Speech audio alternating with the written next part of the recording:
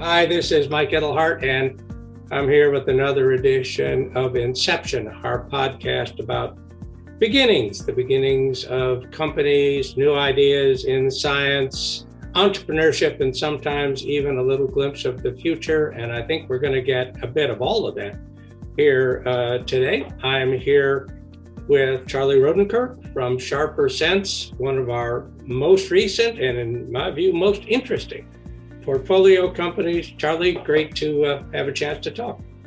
Great to be here today. Thanks for having me, Mike. My pleasure. So why don't we start with the real basics? So you're an academic by background, and you come up with something really scientific and novel. Why don't you explain what it is you uncovered and how you're going to turn it into a product at Sharper Sense? Yeah, I'd love to talk a little bit more about that. So I'm a neural engineer by trade, and my research really looks at the brain like a system of circuits. And what we've been doing in the last 10 years here is developing methods of enhancing the functionality of the brain by activating specific areas of these circuits. With Sharper Sense, we've developed wearable neurotechnology that can enhance vision, hearing, and touch by activating circuitry that ensures clear perception and sensory processing within the brain. We're really excited about this technology because it has so many potential applications. We're first most passionate about the clinical applications, where we can use this technology to restore sensory processing fidelity that is normally lost due to neurodisorders or neurodegeneration. For example, it's well known that age-related sensory loss is caused in part by damage to your receptors, like your eyes and ears. But also during that time, aging is degrading your brain's ability to clearly process this sensory information. So we can restore this clear processing on demand and really drive a great benefit for these individuals by helping prevent things like misperceptions and miscommunications. And really how this technology works is it's a non-invasive nerve stimulation patch that applies to the left side of your neck and sends a comfortable level of current through the skin, which activates a nerve that projects into the brain. And through a lot of testing in animal models using invasive brain-computer interfaces, we've determined certain patterns and signals we can send in that optimizes brain state for perception. So let's talk about that a little bit. The vagus nerve, that's the nerve you're talking about that you're hitting here. And why that nerve? Why is that such an interesting target for neurological information and interaction? So first of all, the vagus nerve, which is our stimulation target, has been one of great interest to the field of neuroscience for decades now. And it first came to light because of its ease of access and easily stimulated, but also at the same time, it was well known to have a strong control over the brain and provide an information highway between the body and the brain. So it's a great point to tap into the brain.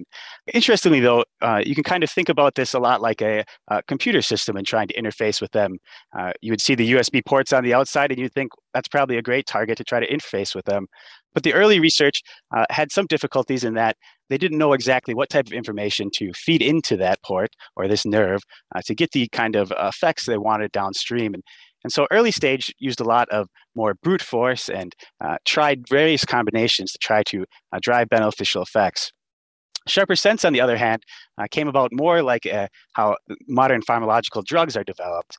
We started actually doing a lot of invasive research and understanding how the brain naturally modulates sensory processing and perception with things like attention and arousal. And then we figured out the neural circuitry responsible for enhancing it during these time periods of increased attention and arousal. And when we found that out was that really norepinephrine concentration along these sensory processing pathways heavily influences how this information is encoded. And by increasing this norepinephrine level, we could suppress noise that degrades the accuracy, much like a noisy TV signal or radio signal causes the information to not be so clear. Got it. It's really interesting. So it's not that you're the first and only to try and access the vagus nerve, because if you were to Google it, you'd see all kinds of scientific projects and companies and approaches that say, we fire this thing up. But what's really different about what you guys are doing, if I just heard you correctly, is you really went in and studied how that pathway can interact with the brain effectively and are producing not just bombardment, but rather sophisticated signals designed to get just the right response on the brain side to produce a useful effect. That's exactly correct, and great description of it. And something I think we'll see really move the field forward is these types of more intelligent patterns of stimulation and targets that we're now able to develop. We think so too. And one of the things we really liked about what you're doing, apart from the fact that it's scientifically sound, is that you're trying to boil the ocean. You're essentially helping folks do things they do already a little better. And a little better can make a big difference out in the real world of whether you understand what's being said to you or pick up nuances in what's going on around you. You don't have to turn you into a super person or suddenly give you magical powers to really help folks get more out of life. Yeah, and when you talk about the dysfunction that occasionally happens in this circuitry, it's something that almost everyone's experienced at some point in time in their lives, because even individuals with normal sensory systems still have impaired sensory processing when they're fatigued or inattentive. And we've probably all had the same experience of looking for an ingredient in our kitchen cabinet for minutes to see that it was in front of our face the whole time. But these type of misperceptions can be really negative and have dire consequences for individuals like seniors who are aging. Miscommunications are occasionally funny, but when they're constantly occurring to you, it makes social situations uncomfortable, it makes you withdraw from the support networks you have. And these things cause things like accelerated dementia onset. So by being able to drive a small but significant effect on seniors' abilities to perceive the world around them, which will help them communicate and walk safely and age healthily in place longer, we can really create an effect that spreads out throughout their rest of their life and ensures that they stay more social and active. And one of the other things that we liked about what you're doing, or that attracted us to you, is the Sharp% device, if you want to call it that. The patch is essentially invisible. You don't notice it. You don't have to do anything with it. It doesn't stick out. And it has the potential to really nearly invisibly change somebody's circumstance. You don't have to go into a lab. You don't have to spend a lot of money to get treatments, that kind of thing. Yeah, exactly. Like you said, we really see this as something that should be easy to prescribe because it's fully non-invasive. It's something that you could ship to the end user and they could put it on themselves. And we see an instant benefit in animals. So expect that these users will be able to really see this benefit when they apply the patches. Things are pretty early on this particular patch right now. So folks listening won't be able to go to a practitioner in the next few weeks or even months necessarily to get one of these. So why don't you explain to everybody sort of where you are, where you aren't, and what's going to happen next with the patch? Yeah, so we just finished all of our animal studies last year, published the last paper. And we took, a little bit more time in animal studies and instead of jumping right to the technology, because we wanted to do the work to really parameterize the effects, which means looking at how changes in these stimulation patterns affect the benefit and how we can optimize that. And so we like to think that we're coming out of these preclinical studies, with a lot of the science already done, which will allow us to rapidly test this in humans and continue to translate it. We're gearing up now for first in human testing. This technology benefits from being fully non-invasive. FDA guidance says it's a non-significant risk, meaning it's not dangerous at all to the end user. And what we've done is created these, what I call the world's most boring video games, but they're video games that test your visual, auditory, or tactile acuity. And we can have these individuals play the games with or without Sharp% and show that we can drive a clinical meaning benefit on their senses. Got it. So I'm curious about you a little bit. So you were somebody who was really kind of almost beyond fast track. You had a great academic career. You have an outstanding academic reputation. So there's this career just sitting there in front of you to be developed and enjoyed, big universities and all that. And you decided to put it all by to come out here to Riskville. Why? I think there's probably a two-part response to that. And one is that I've always had interest in entrepreneurship. And during my undergraduate degree at the University of Wisconsin-Madison, I started a cell phone repair company that won the university's business incubator competition. I closed that down when I got the chance to join Qi's Neural Engineering Lab. Professor Qi Wang is my co-founder at Columbia University. And I would say the other flip side of that coin, not only did I want to be an entrepreneur, but also this research and technology is something that I was really interested and passionate about from the start. And so the chance to get to continue to develop this was something that I couldn't pass up. But even thinking back to growing up in Wisconsin, I remember often sitting at bus stops thinking how cold I was, right? And it's funny how the brain can be somewhat illogical at times. Of course, feeling cold is very important to make sure you get into shelter when you need it. But when you know that your bus is going to be there in 5 minutes, why should you have to suffer through that sensation until it arrives? And so even then, I remember thinking how great it would be to have a control panel for the brain that you could access and say, let's pause that sensation for the next 5 minutes and revisit it later. And I think, these types of technologies are a first step in towards getting to that kind of future where we have more intelligent control of these systems in the brain that evolutionary involved for situations that don't really match with today's world.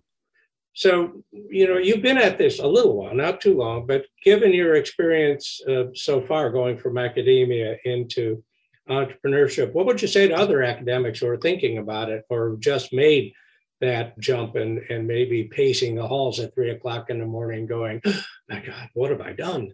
Yeah. So, I would say first, it's really good to get a good understanding of the technology transfer process out of academia. I was fortunate enough to be able to work as a fellow for Columbia Technology Ventures for a few years there before launching Sharper Sense. And that really gave me a great insight into, the importance of getting a patent early on and what it takes to commercialize that technology. The other thing I would say is that really start looking for networks to join. There's such a wealth of information out there, and there's so many ex-founders that want to share what made them successful. And if you can start tapping into these networks, that information is just priceless. And so, starting a company is not a new process. There's steps there that are repeated by every founder. To be able to lean on a network and quickly accomplish those, that allows you then to focus on what's really special about your company and make sure that you are adequately advancing that.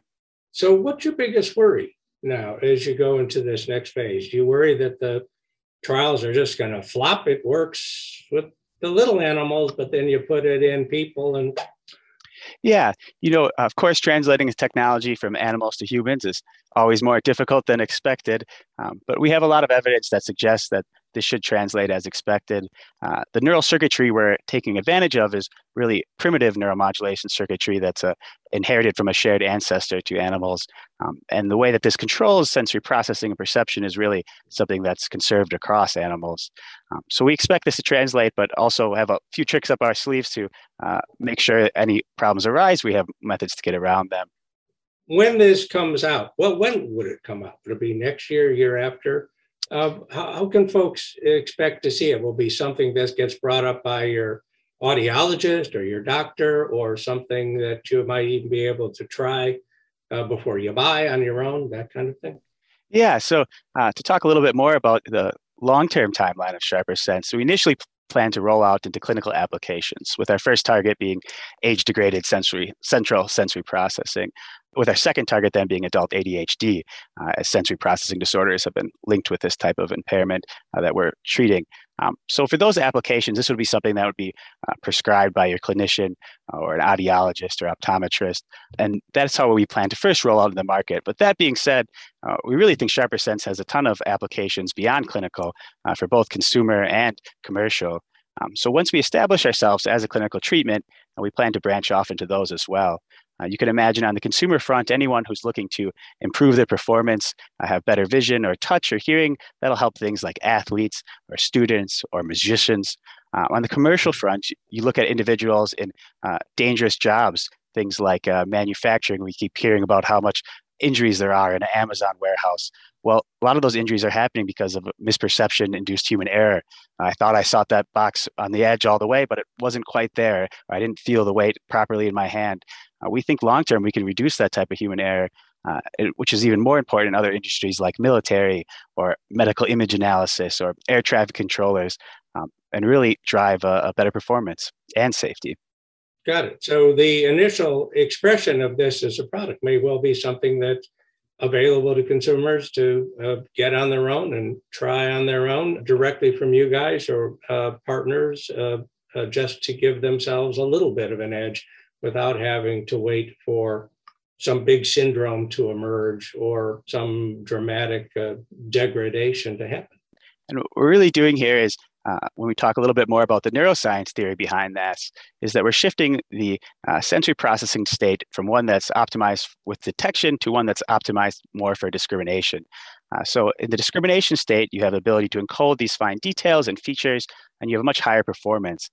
This detection state, which is normally present when you're inattentive or daydreaming, information is very redundantly encoded. So it comes through very strong, grabs your attention, but there's not very much detail to it, which is why if when you're reading a book, perhaps, and someone says something to you unexpected, it may be strong enough to startle you, but you probably didn't make out the words that they said in the sentences.